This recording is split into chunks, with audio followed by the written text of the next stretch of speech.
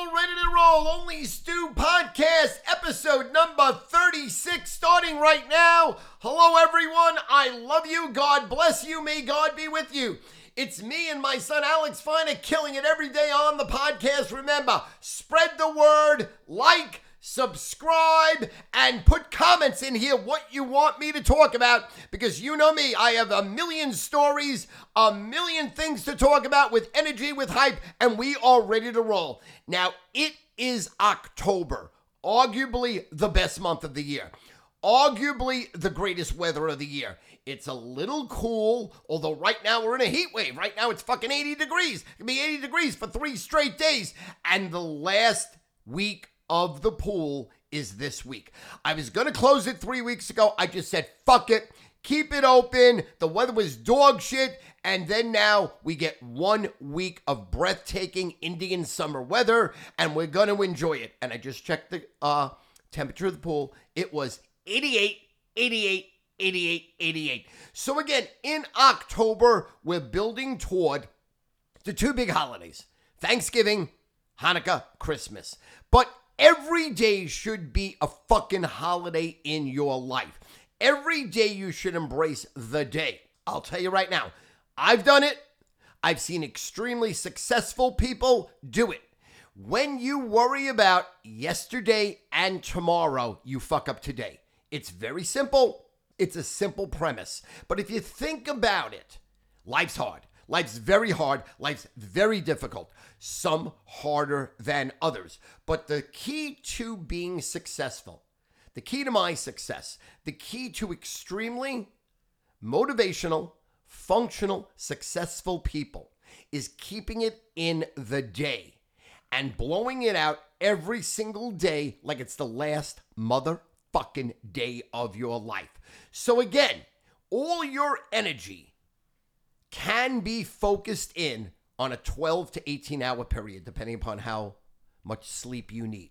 So again, success comes from forgetting about yesterday, not projecting into tomorrow, and focusing all your efforts, all your energy, all your positivity, and all your fucking love on today.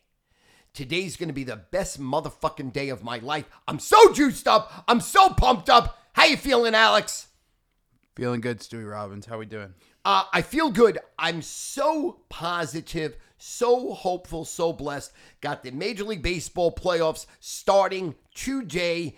And, I mean, it's been a fucking 6-month grind, and here it is. And in New York, it really is a very sad day, bad day. Because now when you watch other teams in the playoffs with so much hype, and so much anticipation, and so many projections for the Mets and the Yankees to make the playoffs and make some fucking noise.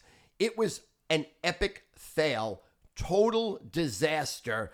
I mean, Buck Showalter fired, rightfully so. He was clueless. He had no idea how to keep the team. Is it officially firing or not coming back? I mean, again, the Mets didn't even have any dick. I mean, Steve Cohen has no dick. He's a fucking whore, a scam, a liar, a thief, a documented thief. I mean, he got fined $1 billion fucking bucks.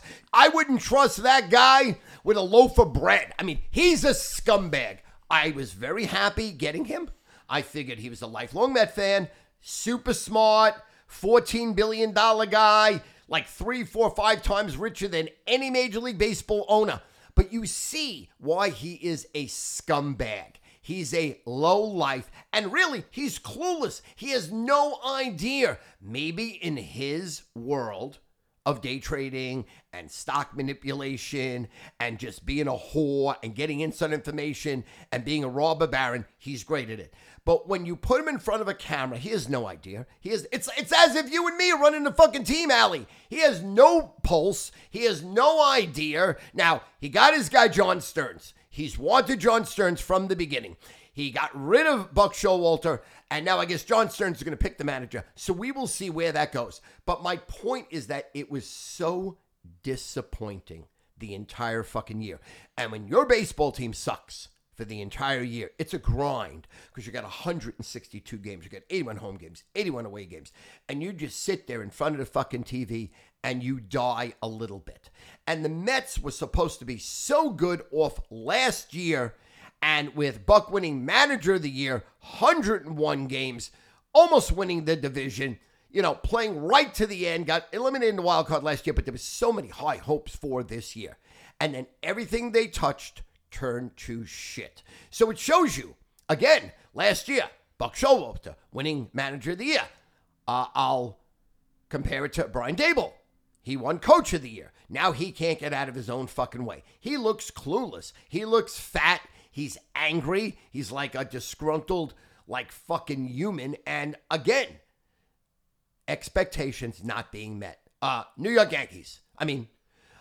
Total fucking disaster. And again, can you blame it on injuries, especially to their starting rotation? Yes.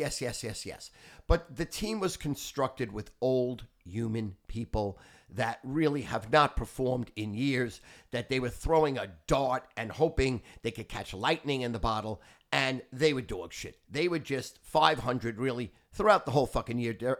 Garrett Cole, phenomenal year, going to win Cy Young, best pitcher in baseball, established. But at the beginning of the year, he did dog shit. Similar to Alonso and Lindor. If you look at their numbers, you would say, wow, great fucking year. But in April and May, same with the Yankees, April and May, Garrett Cole gave up a lot of leads. Should have had a lot more wins.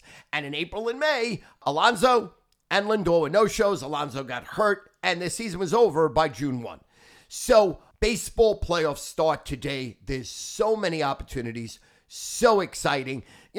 Obviously, for the entire year, Braves ran away with it, and the Baltimore Orioles, surprise of the American League, although they were upcomers, played great fucking ball. So the Orioles had the best record in the American League, Braves best record in the National League, and probably they're going to clash. They're going to clash probably in the World Series. I can't see really anybody beating the Braves now and forever. The team's young, team's great. They have all-world players. Their starting rotation is not lights out because they have injuries. And the Orioles, now they're back end of their rotation, and their best relief pitcher, Batista, will not be there in the playoffs. So it's going to hurt both teams, but they had a phenomenal year. Congratulations, Baltimore Orioles. Congratulations, Atlanta Braves. Getting back to the Mets and the Yankees, Buck's fired. It looks like Aaron Boone, again, has more lives than a cat. He's going to stay. Brian Cashman's going to stay. Aaron Boone's going to stay. And it looks like same old Yankees, because here's the bottom line. The big picture, the overall picture, the circle picture. We're not in the Yankees circle. We're literally not in the Yankees circle. And I've told you on this podcast, maybe about 8 or 9 podcasts ago, we're not in the Mets circle too. So the long game for Steve Cohen is he's buying up all the property around Citi Field, and he's going to make a gambling casino, the psychoest mall you've ever seen in your life, and that's how he's going to make his fucking money. So he leadered into buying the Mets with a total fraud, sham, scam that I'm going to build the Mets to be the best team ever, where that was not his end game. That was not his objective. Sure, it'd be great if it happened. Sure, it'd be great. No two ways about it. But his end game was the casino and the mall and the property. So instead of the Mets worth $2, $3, $4 billion, he's going to have a $50 billion empire around Citi Field. So again, that's his end game. End game for the Yankees. We're not in the inner circle. All they do is make money. All they do is print money. They sell out listen, every night they announce 41,000. You're looking at the fucking stadium. It's drop dead empty. All the expensive seats. Nobody's there. Nobody's there. So again, we are pawns as fans for these elite rich people. The 1% of 1%. We're never going to be there. We're not there. Okay? So they make moves that don't make sense to us because all we're worried about is a winning team. Put a winning product on the team. We want World Series. We want Super Bowls. We want Stanley Cups. We want NBA championships. That's what we want. And again, I could also equate it to Jim Dolan. He owns the Knicks. Up until a couple of years ago, they sucked cock forever. I mean, forever. Last championship is 73, 69, 73. And now they're competitive, but that's not the real deal. That's not the big game. The big game is all they do, Jim Dolan, print money. Madison Square Garden, Knicks sales, they're sold out. Knicks sell out whether they're good, bad, or indifferent. Knicks sell out no matter what. It's unbelievable because people in New York love fucking basketball. So again, as fans, we always think that the owner, the manager, people in charge have our best interest in heart. Actually not true. Their end game is money, dominance, real estate, power. And then if and only if our teams can win, that's a bonus. It's not the other way around. It has never been the other way around. It will never be the other way around. So that's basically where we're at. So now with the baseball playoffs starting today, extremely excited. 4 games. You have best of 3. So obviously that means first team to win 2 advances. And I think it's just going to be a phenomenal playoffs. I love Major League Baseball. I love watching Major League Baseball. They sped up the game this year, so it's much quicker to watch. For me, who is a 62-year-old baseball fan, and I've been a baseball fan since I'm 4 years old, and my favorite sport to watch is Major League Baseball, I don't like that they quickened it up. I don't, because I could literally sit there for 4.5 hours and watch a dog shit baseball game, but I'm happy because it's calm. You can enjoy it. There's a ton of commercials, so you never miss anything with a pee or a poop, or you make a quick meal. Baseball for me is the ultimate sports enjoyment. It's the only sport I played. It's the only sport I had a skill set at, so I could jerk myself off thinking I could have, would have been a Major League Baseball player if I didn't start selling drugs, selling concert tickets, and making $1 million by 23 years old. So baseball would have been my MO. I was on a scale of 1 to 10, I was a 6.5 catcher. But I tried so fucking hard that I was the leader of the team. I had the biggest set of balls on the team. I never shut my fucking mouth, and I came up clutch. You needed a single over the second baseman's head. I delivered. You needed a bunt down the third base line. I delivered. You needed Stu Hustle, like Charlie Hustle, like Pete Rose, one of my favorite baseball players ever. That was Stu Feiner. So I know what it takes to be a competitive baseball player. Now, my skill set was not to that level where I probably could have played. I probably could have played competitive high school baseball. And again, most people can't even do that. So you could say, Stu, you couldn't play college. You didn't play. Fuck you. How about suck my cock? How about I fucked your wife and she told me what a bad lay you are? So don't come at me. So I love baseball and I love it no matter what, but I could easily still sit there for a Yankee Red Sox 4.5 hour fucking marathon because it was just great. It's great. So baseball playoffs start today. Very excited, and we're ready to roll. College football is halfway done, and it's wide fucking open, Allie. I mean, there's at least 6 or 7 teams that could win the national championship. Now that you remove Alabama from being a human lock, Georgia's supposed to be the best team, but, I mean, maybe they're sleeping. Maybe Kirby Smart has the fucking team sleeping. There's no energy. They do not play the first or second quarter at all, and then all they do is win. All they do is win. I guess that's what happened when you've gone back-to-back 2-peats and you're looking for a 3-peat. It is impossible to go out there and motivate your team to blow fucking teams out. Their defense is not what it was last year. From my eye test, at least, Alex, that's what I look like. So college football halfway over right now. I mean, who the fuck's going to win the championship? It could be a million fucking teams. It could be Georgia. It could be Michigan. It could be Texas. I mean, there's so many teams that are in the mix right fucking now. I mean, listen, I am not sleeping on Penn State. They look to cover the number. They play to the last second of the game, and they cover every fucking game. So you have the hottest team in college football against the number, trying to win, trying to cover, and I think literally they are a dark horse to make the Final Four and win the college football championship. I mean, there's no really 2 ways about it. What are your thoughts? Let's go first of all with college football, Alex. It's definitely more wide open than it is in years past. I would say that Georgia's still the odds-on favorite.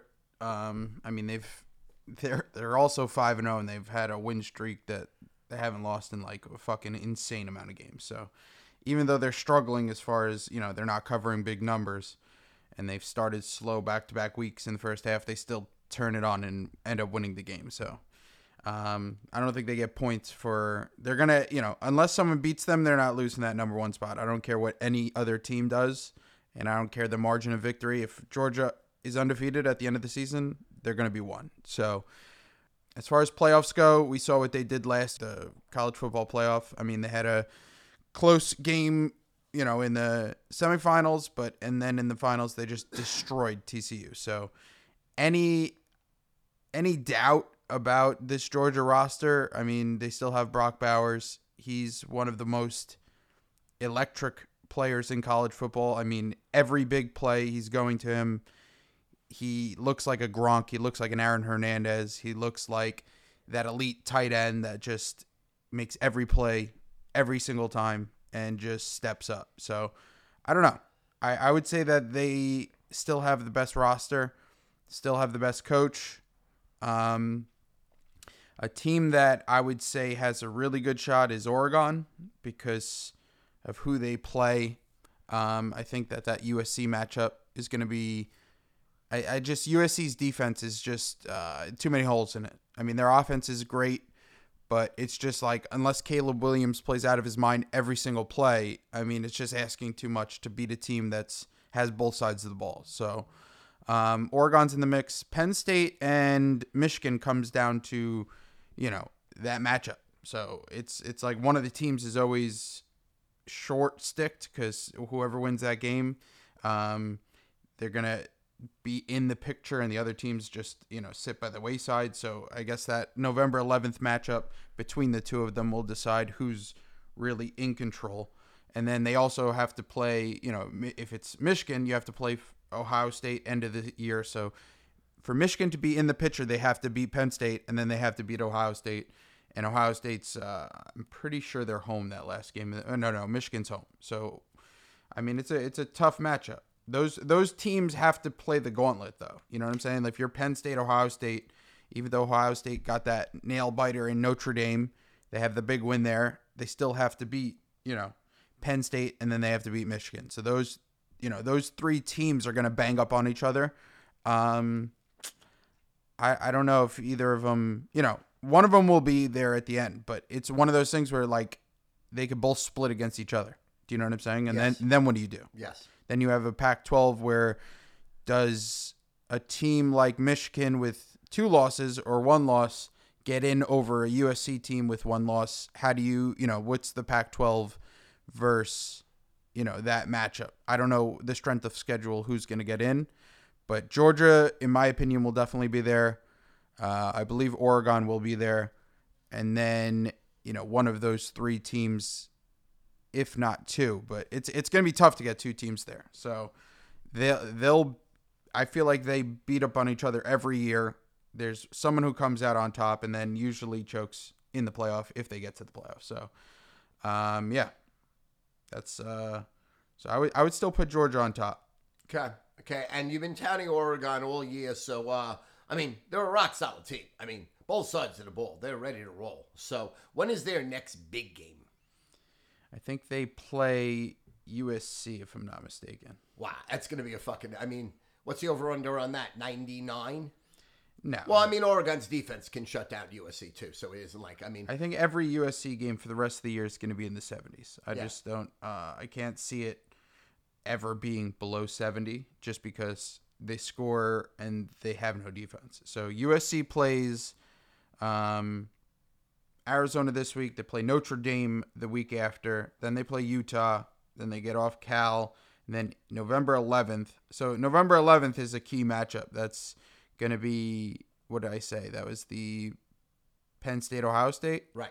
And then we also have USC, Oregon. So, I mean, that's tough. That's a tough game. And then a sleeper is just Washington with Michael Penix Jr. I mean, just no one saw them being this good as far as, I mean, maybe they saw them being 5-0, but they have a real shot. Their offense is fucking electric too. So that, there's a ton of great matchups, but November 11th is looking like the best game of college football this year, all things considered. So I wouldn't sleep on Washington either. But in my opinion, Oregon will be in the mix. Georgia will be in the mix. I just don't think USC, they didn't have the defense last time, and I don't think they're even close to, it's just as good as Caleb Williams is, and I'll still go on record that He's the best quarterback I've probably ever seen play. Definitely in college, but we went to the game last night, and I could guarantee you that you take Caleb Williams, no playbook, put him where Daniel Jones was, he looks 10 times better. No O-line, 10 times better. Better thrower, better passer, better game feel, better IQ, everything. He's just better. So I would throw him on an NFL team right now, and he's better than a guy that's getting paid $160 million. So I've never seen someone look more inept.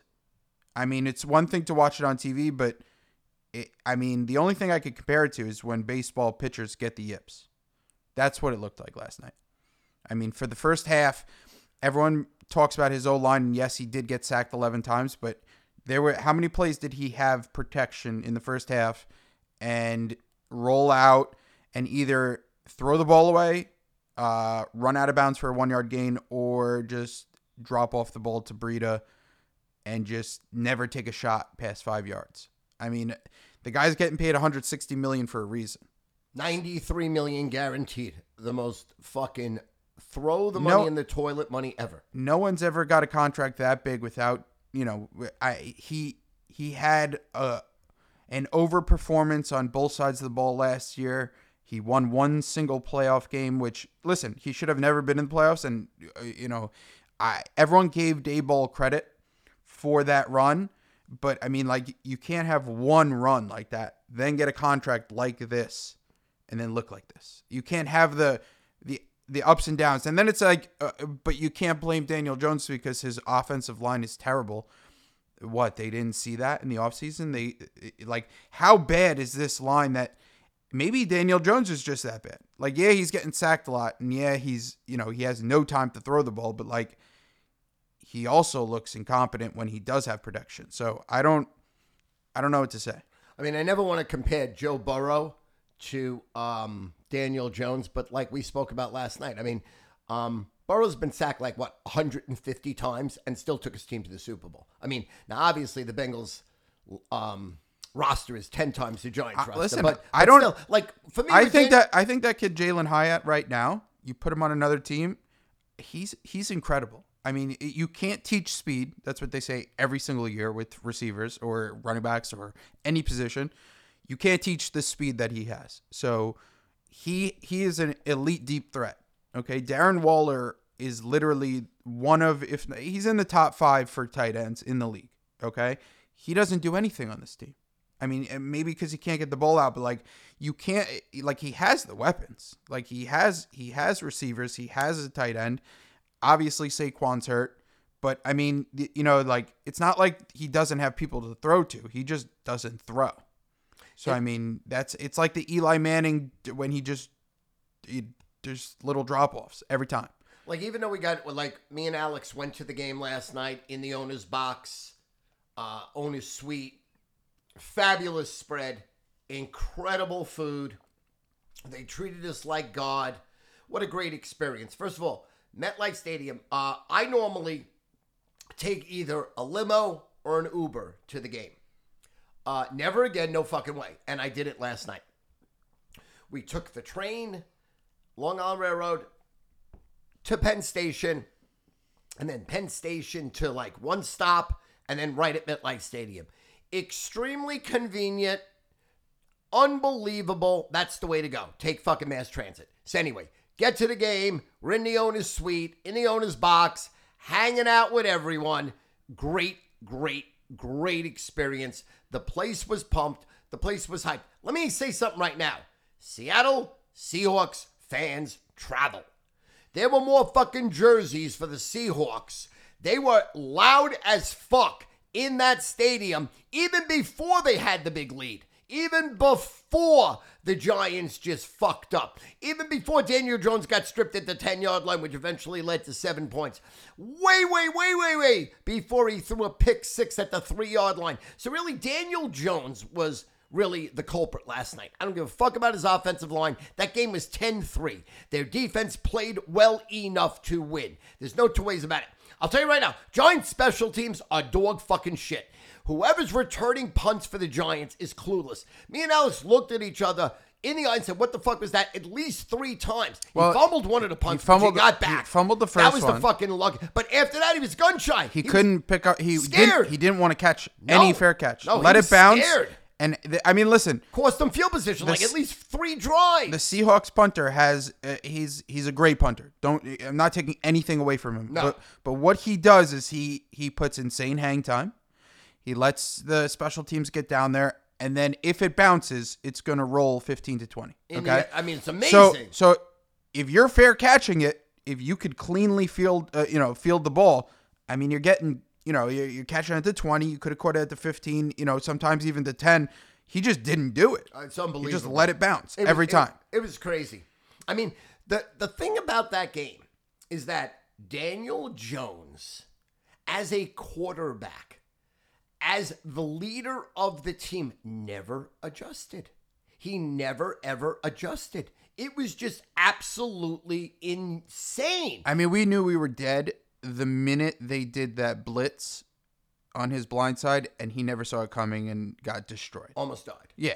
I think that it's not even like that play in general was like a game changer. It was just the fact that, like, I feel like when you give a defense any kind of confidence versus, like if you're a defense and you're going against the Giants O-line, you watch, the sports shows, you hear what they say, the weakest O-line, like, how are they this bad? He has no protection. So, like, you already have the confidence.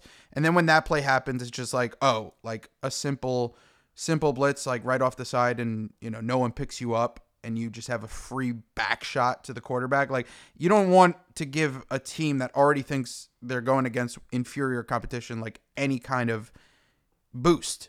They don't need a boost because it's, it's already, you're at a disadvantage. But I mean, getting sacked 11 times is just, listen, like, throw the fucking ball away. I don't, like, even if you have no protection, like, just throw it away. He has the legs to get out of the pocket and then just throw it away, and he did that a few times. So it wasn't like he didn't. Listen, you can't take a quarterback. I don't give a fuck about protection.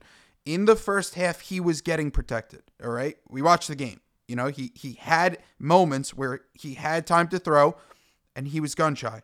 He was scared. He had the yips. He doesn't throw the ball past 5 yards.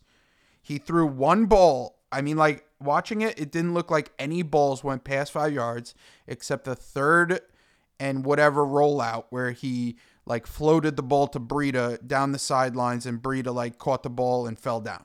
Besides that ball, I don't think he threw the ball past 5 yards. And if that was a good throw, that was a touchdown, by the way. No, it was a good throw because you're throwing to a running back. You know what I'm saying? For Breida to even catch that ball, that's not his job. No, he made a good play. His job is to run the ball. I mean, now running backs are receivers, but not in a, in a situation like that where he's on his back foot. Like a receiver could catch that and go all the way, but that's why he was wide open, because, he's not a receiver. But barring that throw, he didn't throw the ball past 5 yards. And so if you're going into halftime and you're Pete Carroll and you're the defensive coordinator, you're watching this, you're like, all right, guys, like, he's not throwing the ball downfield. Like, how do you even win a game when the other team knows you'll never go down the field? Even if you have the protection, you'll never throw the ball deep. I mean, it was you can't win. Surreal. And I put this on Dable because you had extra rest. You played last Thursday against the Niners. The Seahawks, although they are a rock-solid team, they're very well coached. Pete Carroll has a couple of biggest snafus in the history of NFL. Still a rock-solid coach. Speaking of the snafu, that play was eerily similar to that Patriots throw. Yeah. I mean, equally as, first of all, the play calling, I don't know, people say Daboll needs to take over. If he did take over, would he tell anyone? But, like, who called that play? And it was a horrific play. Both receivers were almost next to each other.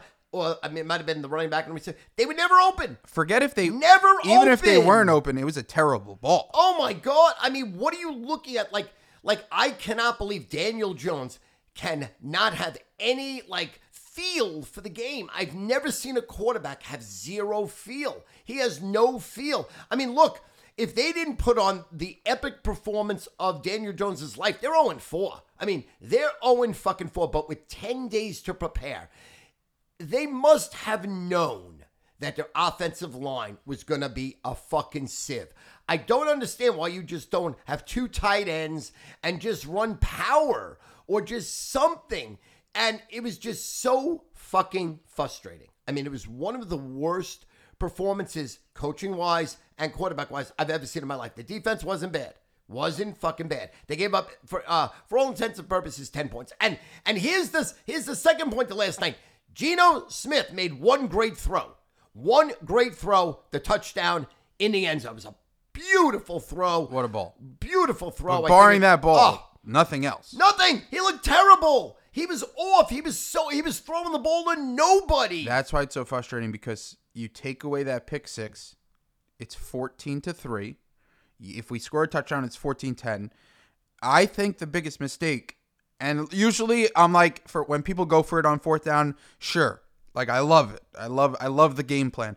But if you're the Giants and you're at home, and the last time you were at home, you got beat 40-0, okay? These fans have never seen a lead so far this year, okay? So you got beat 40-0. You have the chance. You take the opening drive. You look good. How do you give away momentum by going for it on fourth down with that play? And, like, it just didn't have a shot. So why not just take a 3-0 lead? Like, why not have one lead and some points in the first quarter? Like, you know what I'm saying? Like, yeah, you could get booed for taking a field goal when it's 4th and 1 and you should have went for it, but, like, at least you'll put some points on the board. And that game was so close that, like, certain coaches take free points. And, like, I know that the analytics say you should go for every fourth down and, like, you know, like, fuck that, all right? When you're this inept on offense and you have literally no confidence in the building, no one has confidence in your O-line, no one has confidence in your quarterback, why not just take a lead? Because if that game's 3-0, it's a change, okay? And then even that fourth down play where they went for it, Daniel Jones obviously picks it up with his feet, great play, but then he throws a pick six. If he kicks a field goal there, it's 14-6, and it should have been 14-9 if you want to go that far. So, like, it's a one-score game either way. You're down 8. It's not ideal, but I mean, I just don't get why you wouldn't take a lead, judging how this season's going. Like, why not take the free points? Like, you're not playing with house money where, you know, you're a dog, you're on the road, and you need every point because you're versing like a Patrick Mahomes, or you're versing like a Tua with Miami's defense that you need to score touchdowns every single time. The Seahawks aren't that team. Geno Smith isn't that guy. He's a great game manager, and he does make plays when it counts. But this isn't an elite level competition team. Like, why not take a lead? Yes. And let's talk about 2 highlights of last night, taking away from this dog shit game. First of all, the food in the suite was top notch. Top notch. Top notch. First of all, might be the best chicken finger I have ever had in my fucking life. Crispy, buttery, yet the meat inside was pure white, no fat, no charred, tender. And when you took a bite out of this chicken finger, you heard music. Literally, you heard fucking music. That was incredible. And they had 3 different dipping sauces. One was better than another. I wasn't going to have the Philly cheesesteak, but after Alex had his second one and he had a smile on his face that he couldn't break, he says, you got to take the... Now, this Philly cheesesteak was tiny. I'm a pusher, all right? Listen. Pusher. First of all, when we talk about it, it's like a very, very, very tiny cheesesteak. So, like, it's like almost bite-sized. Like, 3 bites, it's gone. Gone. Listen. This Philly cheesesteak was made with love, tender, care, sweat. Just, it was there was love in each one. The bread was amazing, too. No. The bun. The bread was like a Martin potato roll, and how elite that is. And it's just like, everyone knows that the Martin's potato roll is just elite. All right. Every barbecue, if you don't have that, like if you go to a barbecue and you just see some random fucking buns and it's not Martin's, you just know it's off to a rough start. This was like a bougie Martin's roll. All right. But listen, that was soft, tender. Listen, that was one of the best snacks I've had. So I had 2 of them. And listen, I had to push that on you. Oh, it was amazing. It was worth the push. It was worth the push. And then they had a lobster roll, fucking 10. Chips and sauces, 10s. Hot dog, 10. Sushi. Now, normally sushi is at these places. This sushi was fresh, as if they just fucking brought it from the ocean, cleaned it, and dropped it on our fucking lap. It was absolutely incredible. So I give the food at MetLife Stadium in the owner's box a fucking 10. Then they roll out these cookies. No. First, would they roll out first? Oh, This was crazy. ice cream bar. Ice cream sundae bar. They have a woman dressed up like Tom Carvel, and it was like 20 different toppings, soft vanilla, soft chocolate, butterscotch, whipped cream, marshmallow, fudge, Reese's Pieces, Butterfingers cut up, M&Ms, and it was fucking amazing. Let me tell you, being on a diet and like being in a suite is one of I think I know what it feels like to be in one of those hostage videos Or Nazi Germany. where it's impending death. You know that you're going, you're fucking dead. All right, you have no fucking shot. No all right, shot. willpower is not a thing. Not a thing. But in that specific scenario where they rolled in the sundae bar, and then the lady lets you know that the sundae bar's there. You know what I'm saying? So it's like you can't don't look at it because you're gonna hear it like it's there. All right, and it's like I didn't want to turn around. It was like Medusa because if I look at it, I'm gonna turn to stone. I waited enough time that it left, but it was impossible because you just want a fucking sundae. Who doesn't want a sundae? No one. Hit me with every topping. Every topping. Hit me with every sauce. Yeah, no, that was listen, that was the best. Not eating that was a win, but it's impossible to stick to a diet plan. Oh, it's impossible. And let me tell you something. The suite is absolutely breathtaking. You walk right out your door. There's a bathroom there. God, listen, at 62 years old, there's nothing better than knowing where the bathroom is, knowing that you could hold your pee and poop in to the last possible second and delivering. Like, think about it. If you're going to hold in a pee or a poop and you're in a fucking line, you wish you were dead. You wish you were fucking dead. Here, Where do you rank the bathroom being accessible to that extent? as far as Just things in life. Like the best things in life, because I feel like that's up there for you. That might be top 5. it's probably, this is how it goes. My dog, Okay, petting or just being with Aria, Aria. hanging out with my children like we hung out last night, you Got and it. me. Chicken palm, veal palm, got to be real. Okay. Sandy, got to put Sandy in the top 5, because, whatever. And then the bathroom. Got it. No, that's fair. Then the bathroom. Fair. It's Sandy by a cunt hair, and then the bathroom. The bathroom. That's fair. Because it just, in other words, normally I'm eating like I have 5 assholes. I'm going through 300 ounces of fluids. I'm eating 7,000 calories. So you're talking 6 or 7 peas, full peas, and 2 full poops. And then maybe the third would be like a loose poop. It'd be like,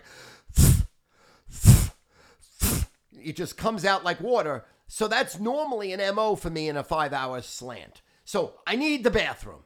And the soap was great, by the way. The water flowed perfectly. There was towels and that blower dryer. So I like both, by the way.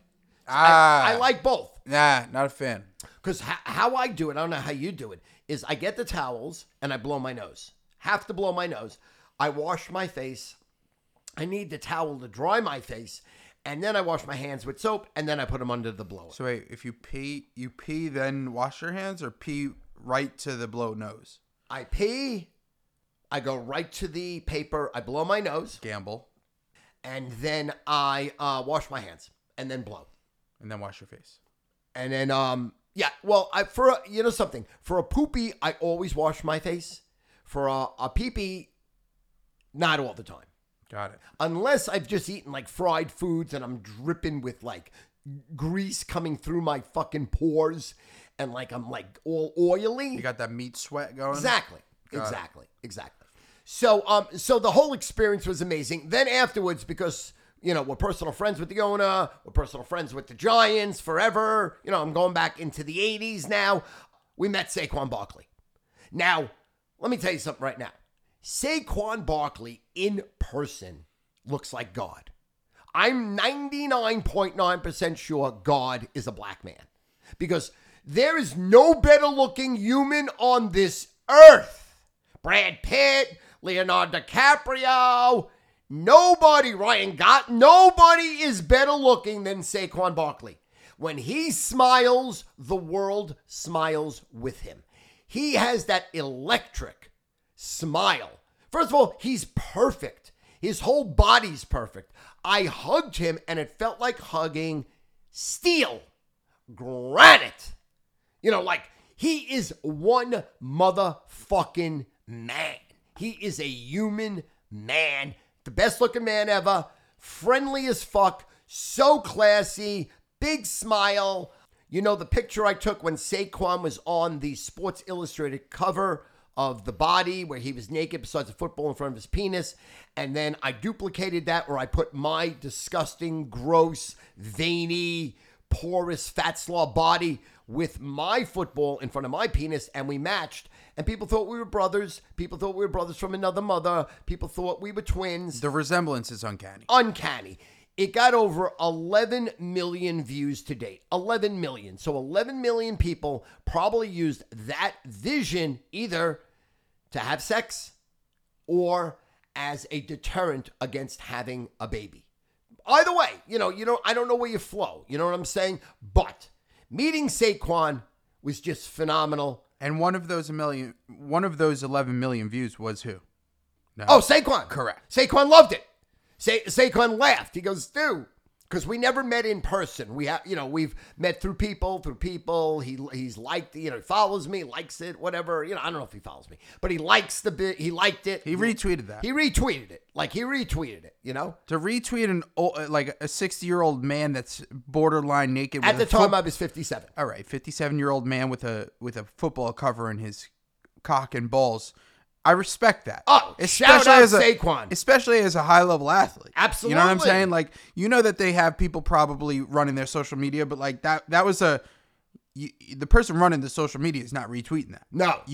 That's a personal hit. Yes. Shout out Saquon. I fucking love you. God bless you. You're all class. So, first ballot Hall of Famer. Listen, look at the team he has. Look at the quarterback he has. Don't slight him. Everyone that says he's injured, he doesn't deserve the money. He's injured because they don't have an offensive line, because they suck, because he's trying to do it all, because if he doesn't do it all, look what happens. They get fucking beat. Daniel Jones, a scumbag, a low-life piece of shit, most overrated $93 million. He should go to jail for robbing $93 million guaranteed. He should pay Saquon at least $10 million yesterday. I said 50. I mean, there's no amount. Whatever Daniel Jones got, it was because of him. No, look at his numbers. When Saquon plays, Daniel Jones looks like Joe Montana. When Saquon doesn't play, he looks like Joe Dirt. I mean, it's night and day. And numbers don't lie. Figures don't lie. Liars sure do figure. Like that. I mean, so if I died and I was reincarnated, my first choice was always Brad Pitt. Okay? My second choice was Leonardo DiCaprio. My third choice was Ryan Gosling. My fourth choice was anybody that's fucking and eating Dua Lipa's pussy and ass. Okay? Doesn't matter what they look like. Because if I'm eating Dua Lipa's ass, if I'm fucking Dua Lipa, I don't give a fuck about anything else. Nothing else. And then, but now, everything's gone. Saquon is 1, 2, 3, 4, 5. I want to come back as Saquon. I want to be the most beautiful black fucking man in the world. Because he is so good looking, so gorgeous, so kind, so nice, so inclusive that I don't know. I want to drive the guy around, just hang out with him. I'll retire right now. I got enough money. I'm set. I will be a servant to Saquon. I will kiss Saquon's fucking ass. No sex. Because I don't want my ass ripped. No way. And I'm not putting a dick in my mouth. And I'm not even jerking the guy off. But thanks for clarifying that. No, because I don't roll like that. I'm not bi. I'm a pussy. I'm a vagina. I'm an asshole. I'm a tongue kisser. I'm sucking tit. I'm licking thigh to thigh to thigh to thigh. I'm licking your whole body. I'm all over you. I'm doing whatever it takes. I'm fist fucking you. I'm vibrating you. I'm putting ointment, whatever the fuck it takes. That's me. That's me. But, non-sexually, I want to be Saquon Barkley. I'm telling you right now, there is nobody, no way, no how, nowhere. The man is the greatest single human being on this fucking planet. There's no comparison. And if you think I'm wrong, you probably have never hugged it out with Saquon. If you think I'm wrong, you probably never felt what steel feels like when you hug them. And if you never have seen his smile, it is intoxicating, invigorating. Matter of fact, if Saquon Barkley ran for president right fucking now, I vote for him. I'm his campaign manager. I would be honored to be his fucking vice president. That's all I got to say on the Saquon Barkley matter. So the night last night, I just want to say thank you to the New York Giants. Thank you to Mara. Thank you to the organization. Now, listen. Tish and Mara own the team. I just want to say one thing. We saw Mr. Mara leave the stadium yesterday.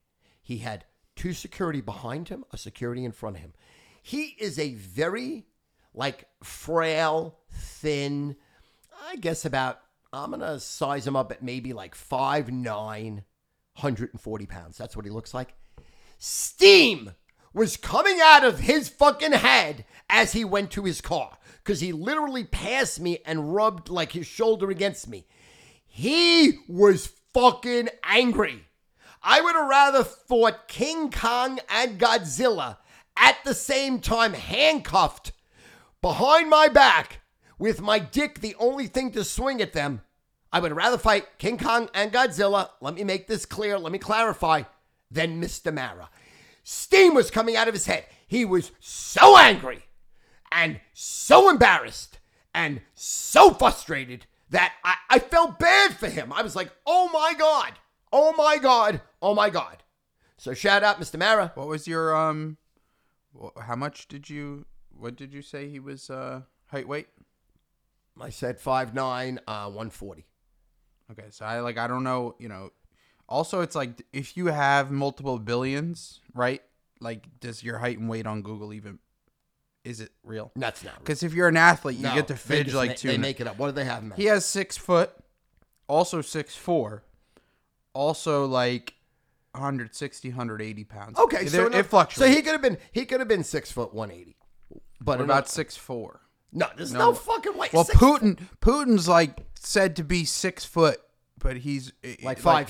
He's 10. real 5 flat. 5'9". No. Oh, he's that. Right. He's a tiny man. I mean, look, you can't believe anything on the internet. Nothing. Everything's a lie. Everything's a sham. Everything's for entertainment. All I know there's no truth in advertising. There's no truth in news. There's no truth in media, and there's no truth in the internet.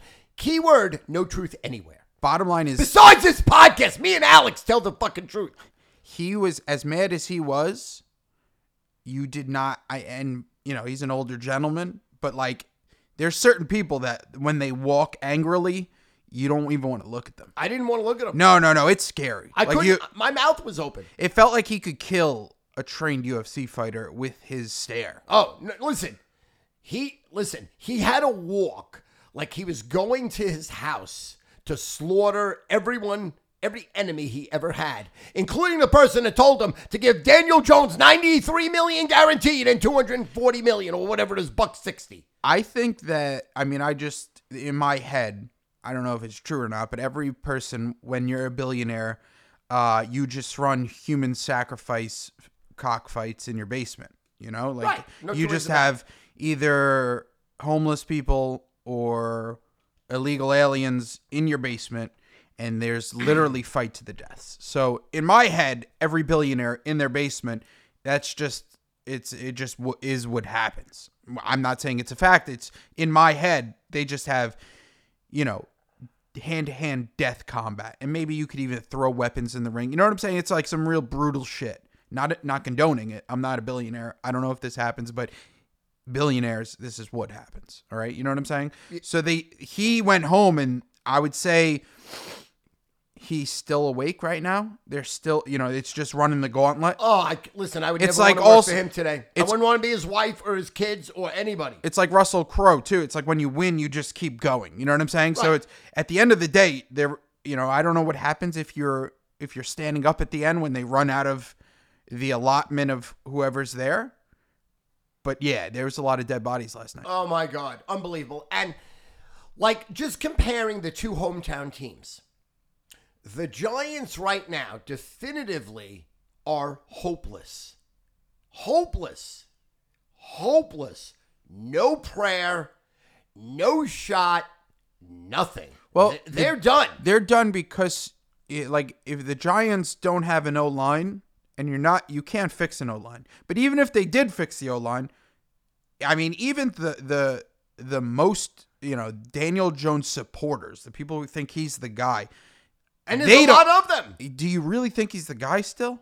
Like, do you at least you're second guessing it, and you're just lying to yourself if you really do. But this team, forget about if you believe that Daniel Jones, say they could get the O-line together, which they can't. Say Daniel Jones is the guy, which he isn't. Their defense also isn't elite. Like, the defense would need to be a top 5 defense to have a shot. So what do the Jets have? The Jets don't have their starting quarterback. He got his Achilles teared after 4 plays.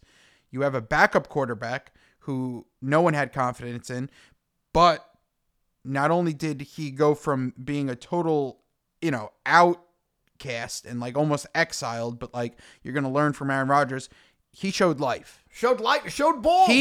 Look, they beat the Bills and could have beat the Chiefs. Listen, Patrick Mahomes got outplayed by Zach Wilson. No two ways Anyone about it. with 2 eyeballs, watch that game. Saw it. Zach Wilson outplayed the best quarterback in the league, arguably the best quarterback ever. All right. Ever. So Daniel Jones couldn't outplay a peewee football team that just hands off. You know what I'm saying? When you're like 6 years old and you don't know how to throw the ball because you don't have the upper body strength and no one can catch and people are running the opposite way. He couldn't play, that's what he looks like. So you have one franchise who they're on their backup. It's hopeful and they have an elite level defense. Okay. Forget about coaching. Who's a better coach? I mean, I think Jet fans would tell you that Brian Daboll is, but maybe not, because if you gave Daboll all the credit last year for overperforming, now the expectations were they're just as good as last year. They're going to be better. So better than last year would be 2 playoff wins. They're never making the playoffs. Never. They're going to be 1-6. And They're then, never going to make the playoffs again. I think they have a real good shot. I mean, not real good shot. They're going to get destroyed by the Dolphins, and they're going to get destroyed by the Bills. Well, even if they lose both of those games by 1, let's just say. Okay. Even if they, Let's say they lose by 1 each Yeah, game. if I could fucking... They're 1-5. If I could fly. If they could lose by 1 to the Bills... The Bills just beat the brakes off the Miami Dolphins. Made them look like the Giants. And the Miami Dolphins, I mean, that offense is as scary as I've ever seen. I mean, their backup running back, the kid Akane, I don't know, is that how you pronounce his name? Devon Akane? Akane? I think it's Akane, because that's how they were pronouncing it. That kid's incredible. That's one of the, to find these running backs, their speed on that team is... I've never seen speed. Like, they have 4 guys that could run like 4.2s on, like, right now. Put them on a track, they could run 4.2s. So the Bills just beat that team by 20, and it wasn't close. So they're going to get destroyed by the Dolphins. They're going to get destroyed by the Bills. I think they're going to get destroyed by the Commanders. And then this is going to be the fucking cherry on top. When you play at MetLife as a home game and you're hosting, drum roll please, the New York Jets. And if you give me an organization right now and a team, and we fast forward through the next 3 weeks, injuries aside, if I'm putting my money somewhere, I'm putting my money on the Jets. Because what I saw from Zach Wilson this week versus what I saw from Daniel Jones this week, one guy's confidence, I mean, yeah, he fumbled and, he took... Listen, no one ever thought that the Jets were going to beat the fucking Chiefs. Did they have a shot? Yes. If he didn't fumble, are they going to score? I would put my money on yes. Maybe. It looked like they were going down the field. It looks like they were going to take the lead. 70% yes. Whether they were going to win the game or not, you give Patrick Mahomes back the ball. Who knows? But they had a chance to knock off the defending champs. They had the chance to do something that no one thought could happen versus a team that was hosting a game versus the Seattle Seahawks that was a pick 'em and moved to 2.5. I mean, and they didn't have a shot. Like, they did have a shot, actually, but, like, they threw the ball away, and they never really had a shot, and they got fucking dismantled. And listen, Seahawk fans, as Stu said, travel, and yes, they are the 13th band for a reason, whatever it is, blah, blah, blah. To be at a game where you're at a Giants home game, the cheers were, I mean, barring a few, third and longs or, like, big crucial plays they out-fanned the Giant fans. No two ways Well, about it. first of all, there's nothing to cheer about. Correct. But they were fucking loud. Right. Not only did they show up early, they stayed late.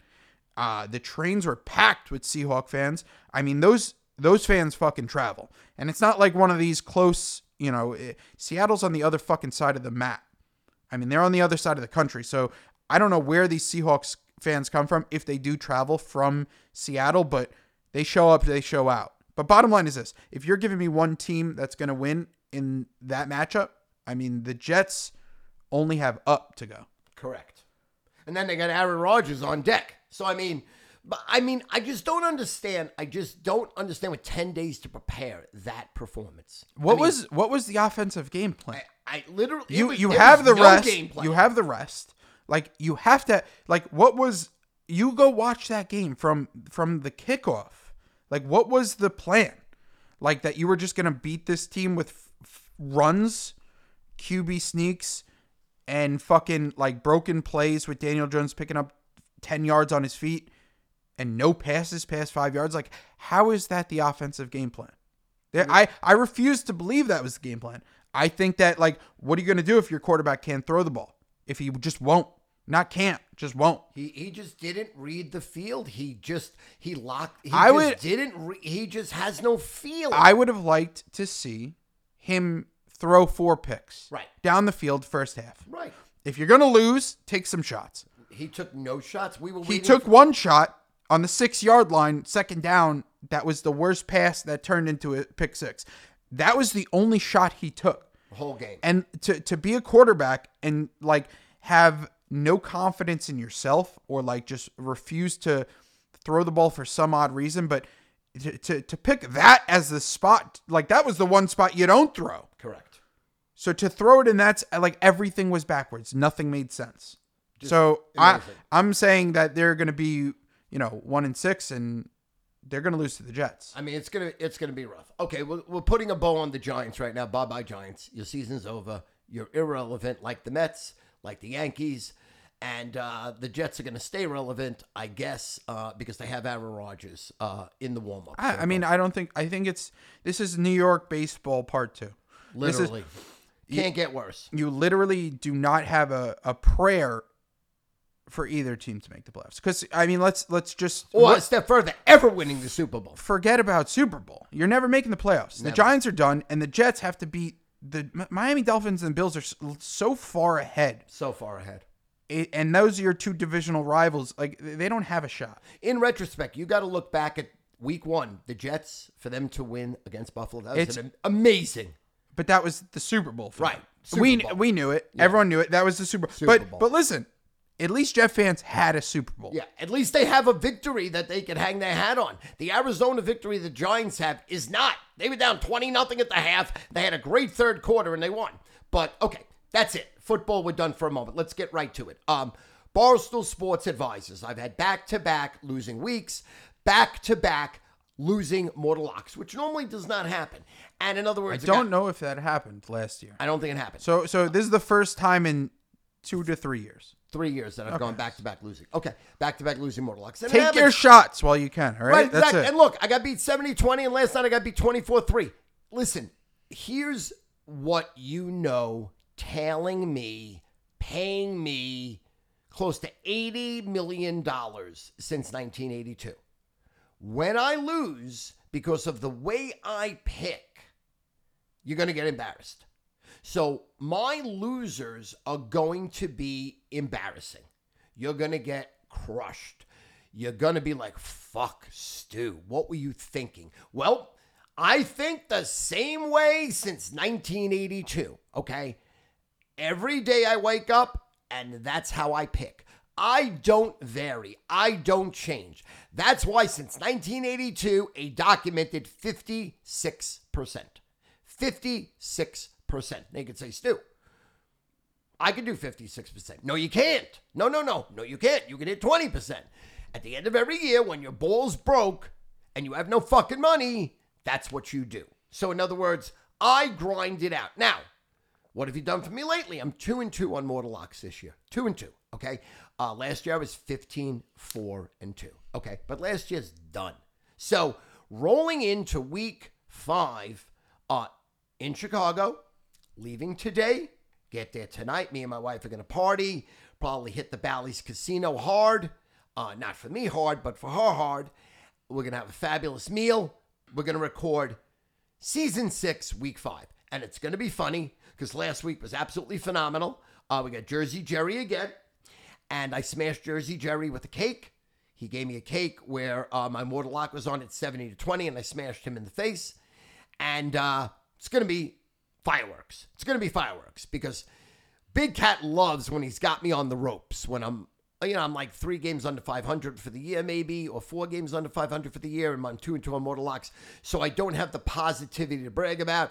And the bar is still special this week after going 3-0 and 3-0 back-to-back weeks. 6-0 the last 2 weeks, got smoked. So we don't have any winners to talk about. But I don't give a fuck. I don't care because gambling is for the rich to have fun and lose money, and gambling is the hardest thing in the world to do. So every day in front of the world, looking at my cock, looking at my ball sack, looking at my hairy asshole until I bleach it and I shave it, which I haven't in over 6 months. Shout out hairy ass. I am in front of the world every day. I don't get embarrassed. I don't get humiliated. I don't get shamed.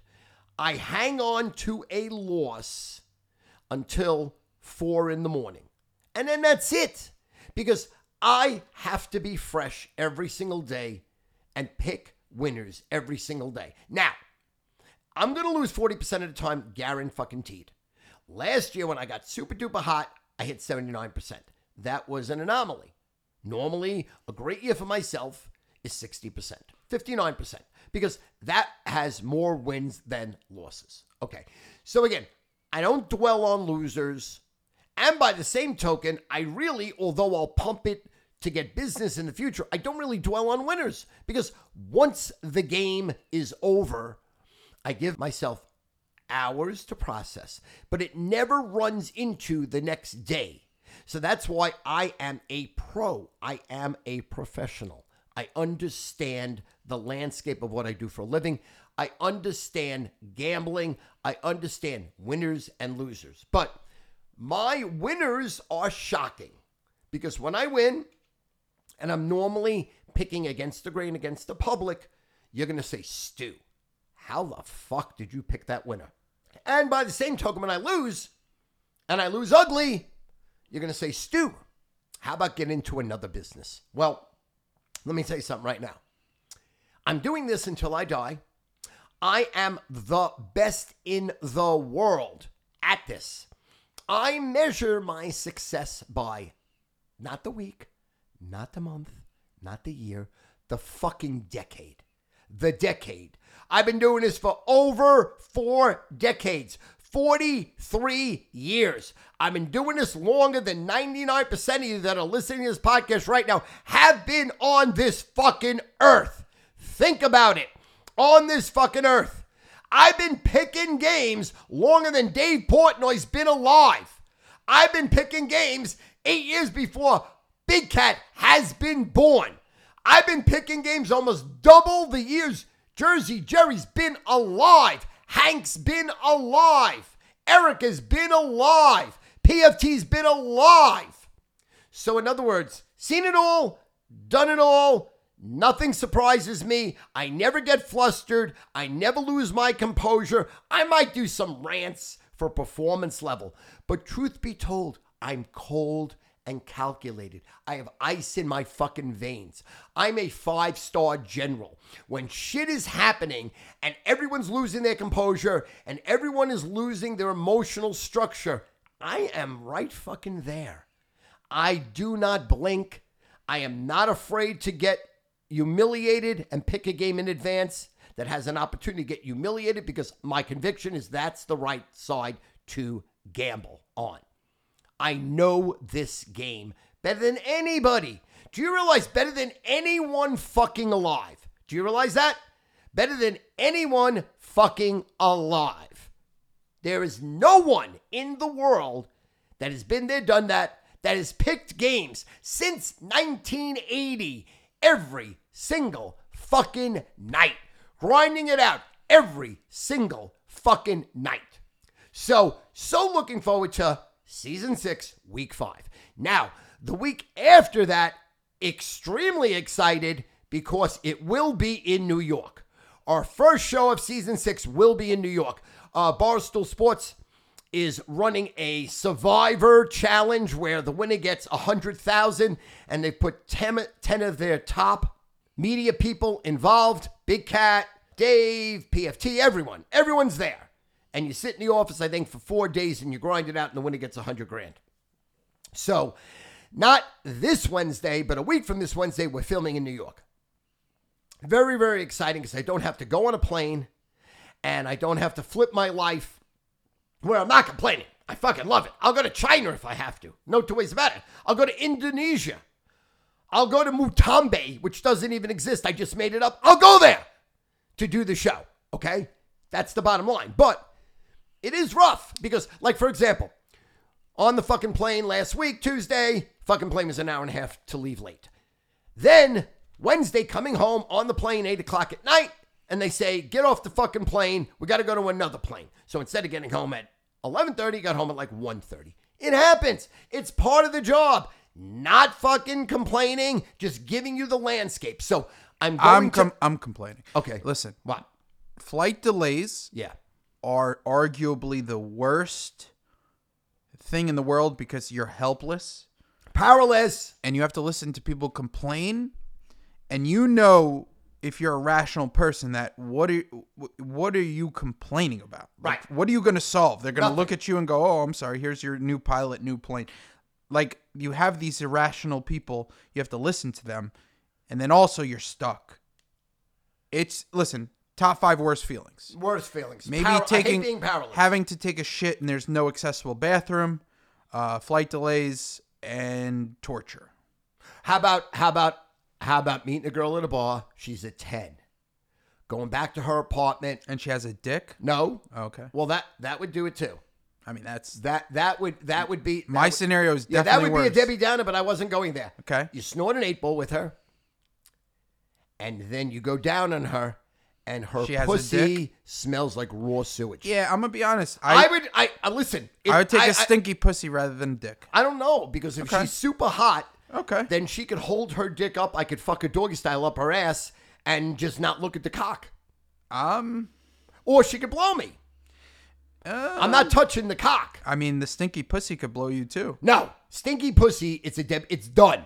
If your vagina smells like you never douched in your life, if your vagina smells like after I ran the marathon and you smelt my armpit, it's a fucking no contest. It's because that'll affect me for at least a month because that smell stays with me.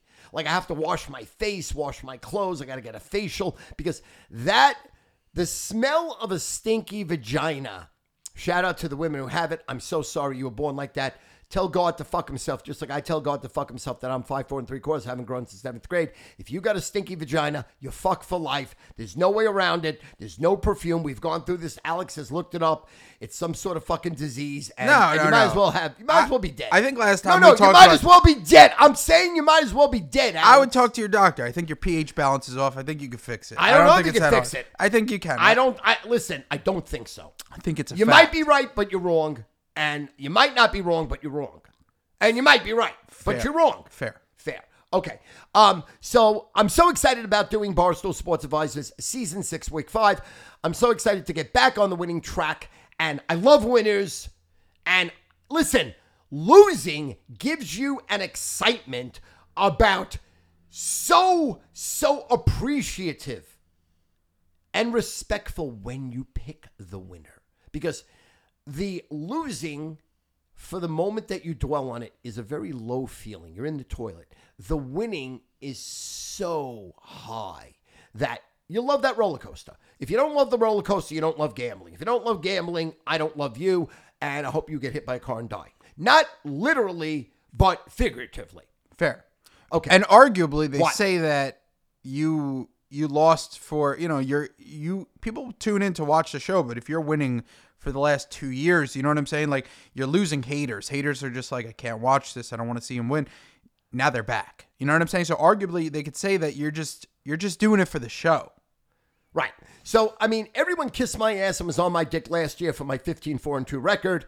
They loved me. They were sending me money. I don't even want their money. I had too much money. Like, can you have too much money? Yes. And I did. So this year, I'm back down to grinding it out, working hard, putting my fucking success behind me and just starting from scratch. And I'm ready to fucking roll. That's listen, here's the message. Don't bet against me. Now, I don't give a fuck if I lose every single week. Don't bet against me. Don't bet against me. Because when I get fucking hot, I make up for everything. And that's the bottom fucking line. Okay, that's that. Now, I want to talk about something dear to my heart. And I play with death loose and fast. As Dave Portnoy said, shout out Dave Portnoy. Shout out for the beautiful brick watch. You got me, you got Alex, you got my father. Thank you, Dave. Thank you, Dave. Still waiting for the pizza review. Basically at my son's restaurant, Brick and Cork. I'm sure that'll happen down the road. But let's talk about death. Because death is in the Finer family. Severe, uncalculated, unadulterated, definitive death. And by the time you listen to this, you have already seen the video of it. Death to my pirate ship and my ball bath. Death. Yiskadal, Yiskada, Sheme Rabah, Vialma Divrachi, Rusev, Makuse, Vichayev Kon, Vyomekan, Uchaye Biko, Base Yisrael, Agalav, Uvizam, Birim, Bimu, Ormain. Yehe Shme, Rabah, Mimbaya, and that's Yitzka. That's the part of Yitzka that you say for the dead. The pirate ship and the ball bath. An epic 23-year run where tens of thousands of men, women, and children have enjoyed their life on my pirate ship. I'm the captain. When you get on my pirate ship, you were the captain. When you went down the slide, you were the captain. When you were on the swings, you were the captain. When you played in my ball bath and just pure joy with your family, with your children. Forget about that they lost shoes. Forget about that people lost glasses and rings and stuff that they're never going to find. Okay, forget about that. Pure joy, pure fun. And in addition to it, I made the pirate ship and the ball bath and the swings and the slides part of my life. And I've done over 7,000 videos incorporating that in. Well, it's over 30 years. So, basically that's what it is.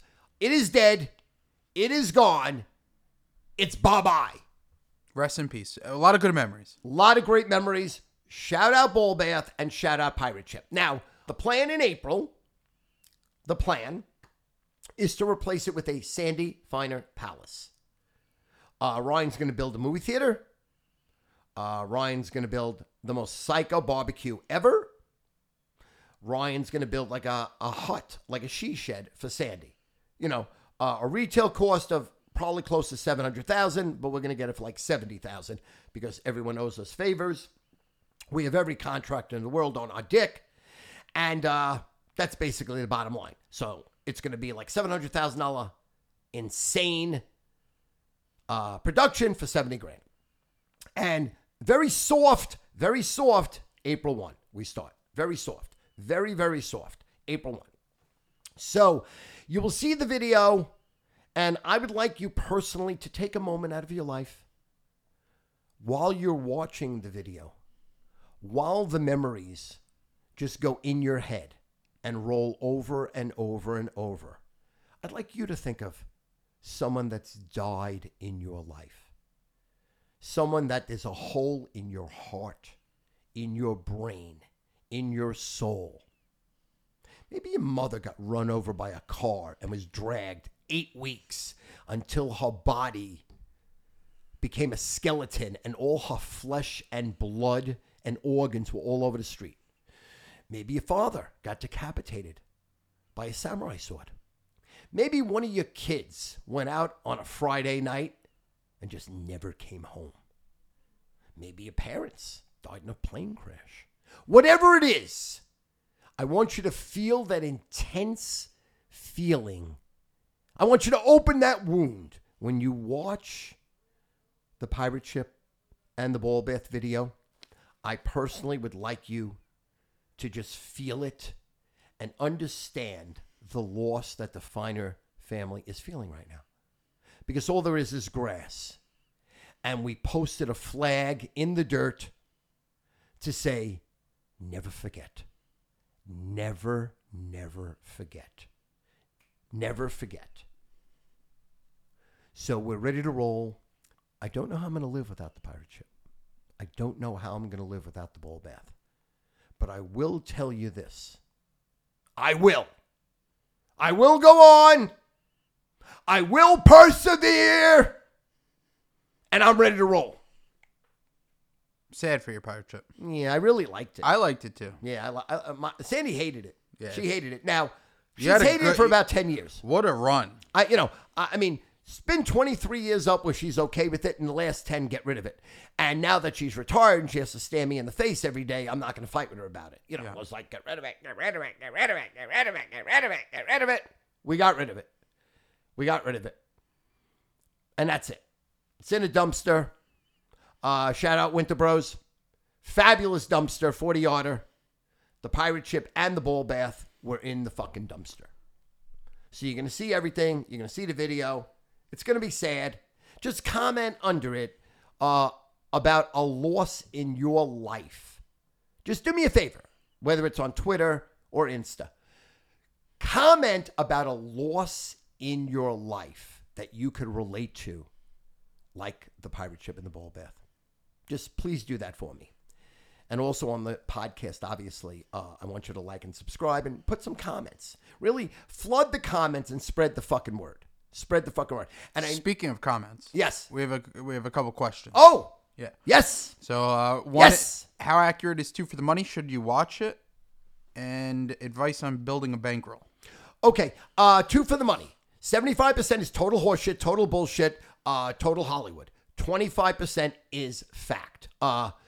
Yes, the character, Brandon Lang, his real name is Brandon Link, is a low-life scumbag, piece of shit, the worst human alive. That's true. Con artist and scam. That's true. Worst handicapper that ever lived. That's true. That's number one. In the movie 2 for the Money, Al Pacino, Matthew McConaughey, and Jeremy Piven were on my Sports Advisors TV show that Jim Robinson of Morgan Creek Production, they were the last house on the block to accept the movie, because at the beginning, it was supposed to be Dustin Hoffman playing me.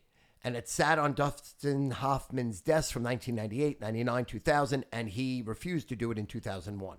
So then Rene Russo and Danny Gilroy is Rene Russo's husband. He's the screenwriter, wrote the screenplay. They shopped it.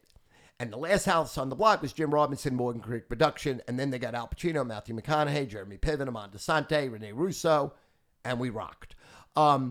There's a scene in the movie where I picked up this really fucking smoking hot girl for Brandon, and we were in a restaurant called Nanny Il Valetto, 61st between Lex and Park. It's no longer there.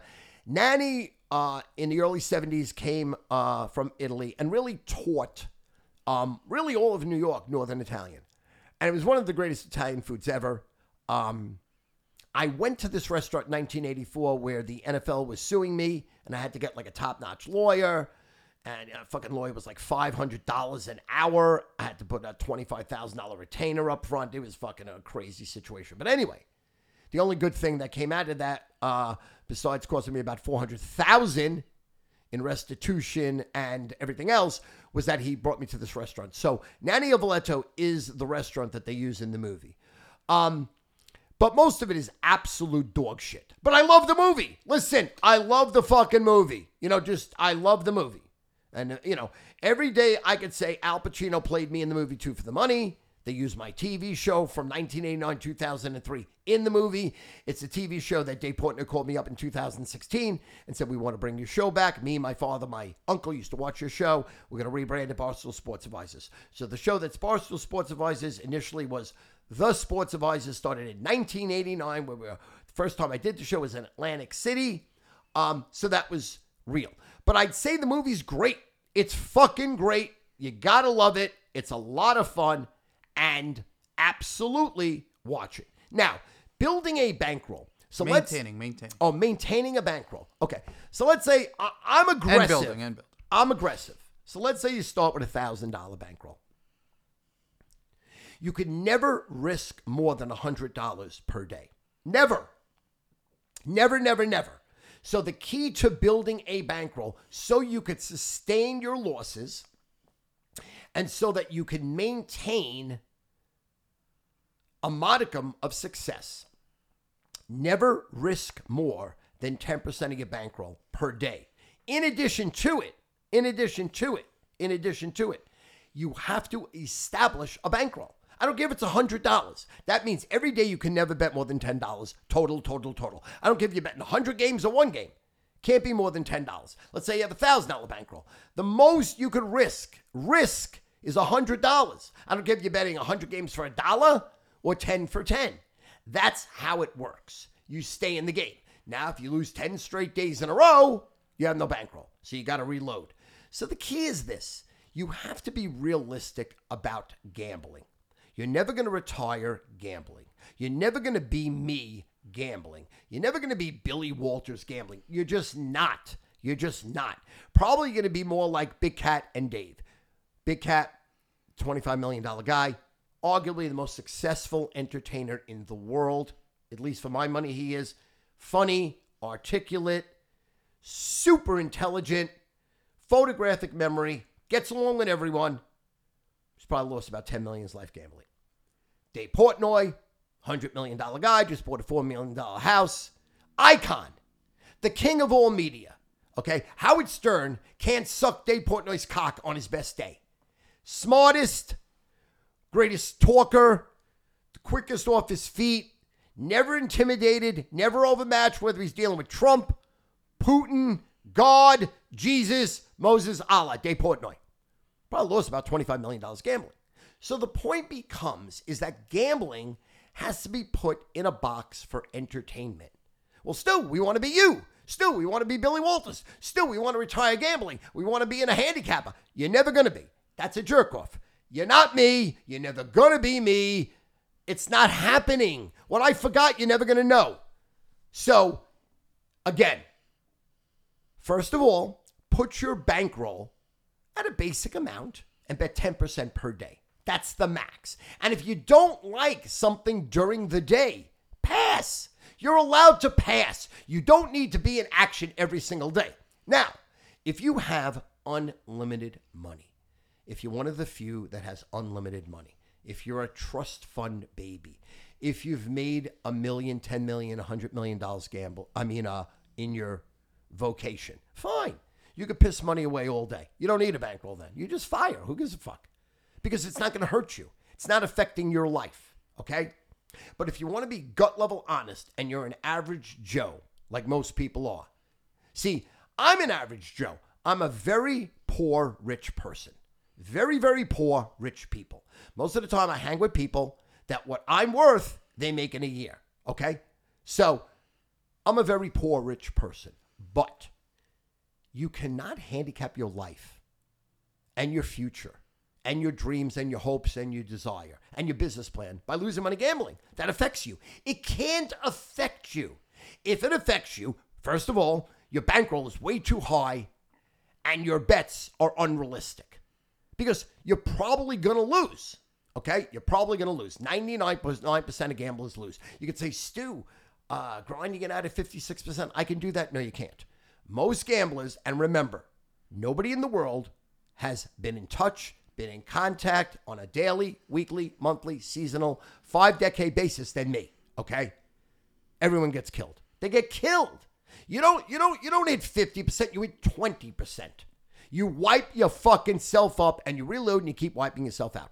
So again, you could do that, but you better be able to afford it. So the question is, how do you build a bankroll and what should your bankroll be?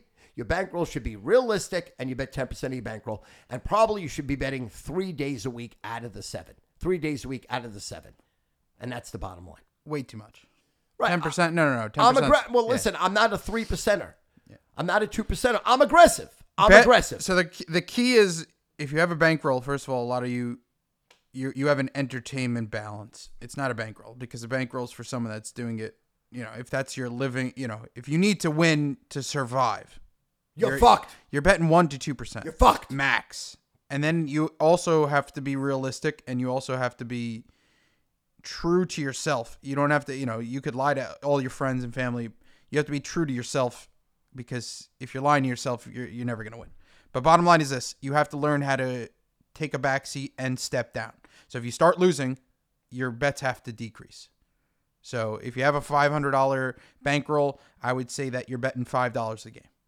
And most people don't want to hear that, because they're betting $50. I don't want to hear that, Alex. 18 parlays. I don't want to hear it. You're never going to win. So I would cut out parlays, bet straight bets, and bet realistic. Step your bets down, 10 times, and do that for a month, and then look at the numbers, and that's realistic. But most people don't want to be realistic. No, realistic is not fun. Yes. All right, question 2. Being raised by Stu. It's electric. Wait. Somebody asked what it's like being raised by me? Yes. As a father? Yes. You as my son? No. Well, I think the question's for me, because... No, it's for you. How are you raising yourself? How am I raising you? Okay, go. Stu is a very good friend. Yes. One of the best friends ever. Yes. Father, he's a great friend. Yes. Yeah. So I would say it's a great life. Opportunities are endless. Yes. Never a dull moment. Very loving. Provides everything, and just a good guy. So I would say it's great. Thank you. Thank you. Shout out. Thank you. Really enjoy when you guys talk about bets. A few plays for the week. My key play, college football this week. Oklahoma winning outright versus Texas. 6.5 point dog. I like them on the money line. I like them with his points. I like them alternative. I think Oklahoma's a better team. And so that's the key bet for this week. And then Stu will have a mortal lock. Watch Barstool Sports Advisor. Right, 5 picks every week on Barstool Sports Advisor, 7 o'clock Eastern. YouTube, Barstool Gambling. Like and subscribe. Why did you and your friends watch that guy jerk off, and didn't you tell him to stop? He was like 4 years older than me. It happened so quick and so fast. Like when he pulled he asked the question, have you ever jerked off? We said no. He pulled his dick out. It was automatically hard, and he just started fucking jerking off. Like, it happened like, it was like a train wreck that you couldn't look, like, like when you driving in on the southern state, driving on any highway, and you see the most horrific car crash ever. You can't look away. We couldn't look away. We were frozen. And he came very quickly, and we were like mortified. So that was that. Explain when you realized 15:30 was a perfect hour. Well, when I used to fuck and come quick. And then, like, the girl would say, well, I didn't come yet. So then I needed an answer. I needed a game plan. I needed a manifesto. And I went to the Bible. And I read the Bible. The Old Testament, because the New Testament's, fraudulent, fake. It was only because you weren't Jews and you had to make up a religion, so you became the New Testament. I'm going with the Old Testament. And the Old Testament taught me, be action.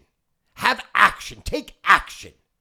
So, when I went down on a woman and her legs opened and it became wet as the Dead Sea and she was coming and it was great. And then I was finger fucking the pussy. And then also, I bent her over and I said, there's another hole here. So I dove in that hole and I ate the ass and I loved it. Tasted great. Loved it. So Then I banged it out. And then I said, well, some women, not a lot, not most. Most do not like to be fucked for hours on end. They don't. They do not. They like a hard 30 minutes. And most of them don't even like that. Because after they've came by me eating the pussy and finger fucking the ass and finger fucking the vagina and sucking the tits, I said, let's get a fucking vibrator to just, for all those women that just want that extra someone. So that's how I basically put it together. It was a game plan for success. Nice. Very, very, very thought out. Explain how Steve Mahalick's wife lived in your backyard. So, 1974, I worked on an estate in Farmingdale, 7.8 acres. It was 3 separate parcels, but he owned all 3. It was a 1.8 acre side field. It was 2.5 acres that a house was on and 3.2 acres in the back that was barren land. The 1.8 acre side field I lined for football, and we played 2 years tackle football on it when I bought it in 1989. And we rode horses. 2.5 acres, the house was 1,900 square feet. I put like $1.5 million into the house, the pool, the surrounding things, and I made it 4,300 square feet. The back 3.2 acres was zoned 70 by 100 lots. And I was able to get a map approved, put sewers in, put roads, sidewalks, everything. And I made it Sean Michael Court. So it was a cul-de-sac. When we were building the houses, Steve Mahalick's wife, and at the time ex-wife, because she already divorced him, her house bordered the cul-de-sac I was building. And water was flowed into her house. So she came out one day and she threatened my fucking life. She said, my husband's going to beat the fucking shit out of you. She didn't tell me her last name. I had no idea who she was at the time. And you better fucking solve the problem. So then like a week later, it happened again, and I wasn't able to solve the problem because we built like these new barrier walls that were very tough on the existing houses that were there while I was building new construction. So he came over to me and he like ready to threaten me, and then he looked at me. And then I looked at him. I said, Steve. He said, do I know you? I said, yeah, I worked for you in 1978 and 77 stocking your refrigerator with juices and power drinks. And I used to pick steroid needles off the floor and clean them while you owned Mr. America's. And that's how I met Mrs. Mahalick and Steve Mahalick. And the last one, break down the offshore gambling scene and any stories. Well, I was listen, and I'm saying this definitively. There is no offshore sports books if it wasn't for Stu Feiner. They moved out there in like 91 and they started getting, I think it was Costa Rica, Curacao, and some other countries. And they were doing no business. And I had a sports advisor's schedule that gave the listing of the sporting events on a 2-week basis. And I mailed them to like 250,000 bookmakers every 2 weeks. And I ran ads throughout the book. Offshore, in 1993, a man named Dave Boudin, he was the first person to open in Costa Rica. And him and his son were running the business, okay?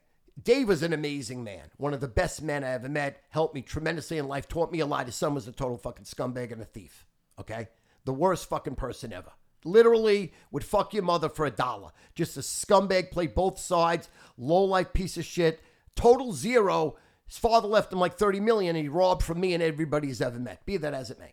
So Dave Boudin called me and said, Stu, can you run an ad in your schedule for me? And he was about to close his fucking business.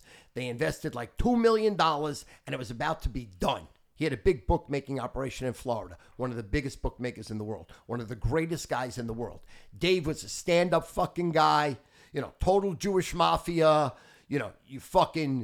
everyone loved him. He had gazillions of dollars. He was super smart, and he was a street guy, and he fucking loved me, and he respected me because I made it on my own. I was self-made. I put an ad in the schedule. P.S. He got 900 customers in 2 weeks. And he wrote like $300 million before he got arrested and had to sell his business. So I was the originator of offshore sports books. Stewie Offshores. And then for future questions, since I'm putting these questions on Instagram, if you don't have Instagram, you could text the questions to 516-304-1754. Again, that's 516-304-1754.